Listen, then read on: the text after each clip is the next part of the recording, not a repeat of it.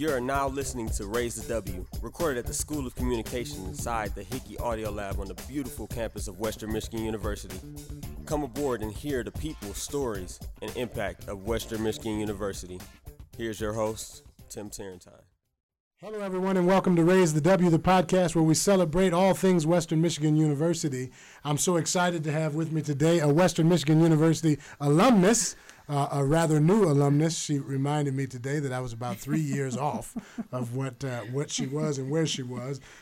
Welcome to the podcast, Haley Mangrum. She's the Assistant Director of Fraternity and Sorority Life here at the university. Haley, welcome. Thank you. It's so good to have you aboard.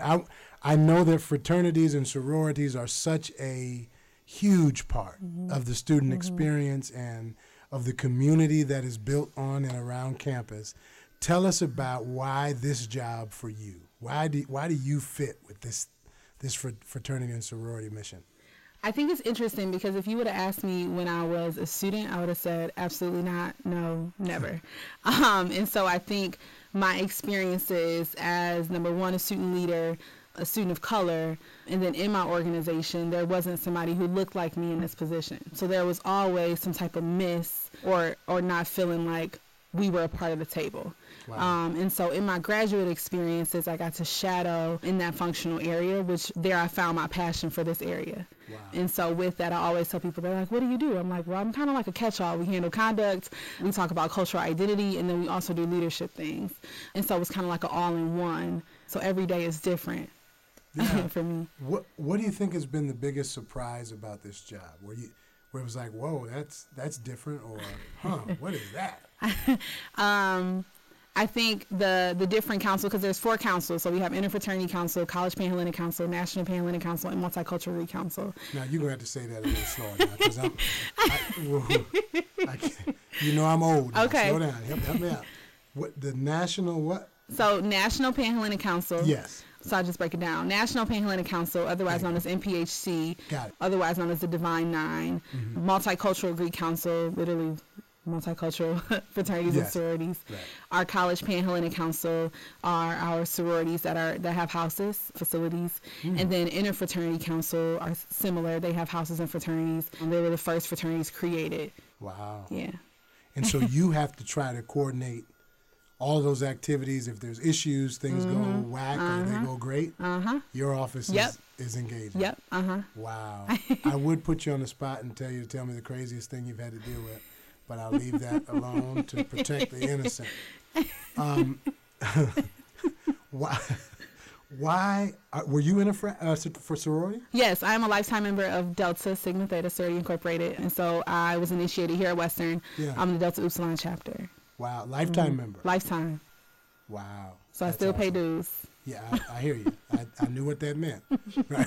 I knew what that meant. So what do you think is the value today of fraternities and sororities? Because when they started, it was about community, right? And so these kind of civic groups, chambers of commerce, fraternities, sororities, big clubs of kinds, all that you can find on Facebook today, LinkedIn.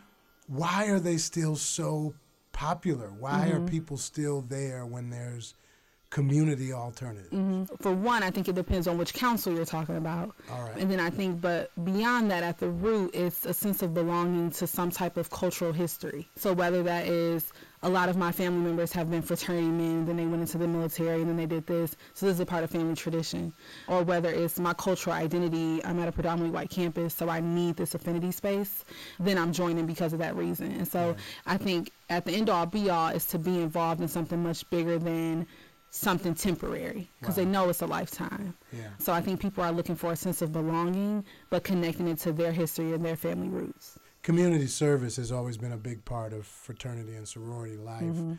Talk about the impact of our fraternities and sororities on this campus on the greater Kalamazoo community. So last academic year, and don't quote me. Well, you got to quote me. But I don't know the exact number. But it was over 50,000 community service hours from all 34 of our organizations collectively. And that was from the fall and spring semester. And we know some of them probably didn't record their hours, so it's probably more than that. Sure. So we're working on ways to figure out how to record that information and figure out some philanthropy on campus that they can do. the social life of fraternities and sororities is a constant topic. How are things going socially? You hear stories of different groups on and off at different times. Talk about kind of the state of fraternity and sorority life. Yes. At Western today. At Western, it's very interesting. We have some of our organizations, like I said earlier, have facilities. So they have houses and others don't. It's an interesting debate and an interesting dialogue that's happening in our community here specifically. Because it's like, we're not like other schools. We're different. We're Broncos. This is how we socialize. But in the end all be all, they're looking for somewhere to have fun, still be the leaders that they are in a productive manner. And so they have stipulations in place. They have policies and procedures in place at the council level and how they handle that. But, yeah, they're social. They are social. They're social. I suppose they are supposed to be. So how can the university community, the Bronco family, help your area and help our students? So we have... I think my favorite part of the year is next week homecoming for MPHG's homecoming march down, their step show. Yeah. And so that's the biggest thing if people can attend that, working with our councils at different level. And then in the spring we take the students to Association of Fraternity Leadership and Values Conference. And so looking for sponsorship on some more leadership programs to be able to fund students to attend that conference. Awesome. So we're taking 20 students this year, and then hopefully the next year we can take more with some funding opportunities. I love it. Haley, thank you for all that you do on campus with our students. We know that fraternity and sorority life is a real part of the fabric of the culture of this community and of the university. And I'm so glad that as a Bronco you came back home. It's good to be back. Yeah, absolutely. If you want to find more information about Haley and the work she's doing and the awesome phenomenon that is our fraternity and sorority life here on campus, go to mywmu.com/raisethew and you can get more information there. If you're out and about today, if you're at the grocery store, if you're hanging out at the barbershop, if you're at church, whisper, but tap somebody on the shoulder and tell them about Western Michigan University. And if you do, you'll help us all to raise the W.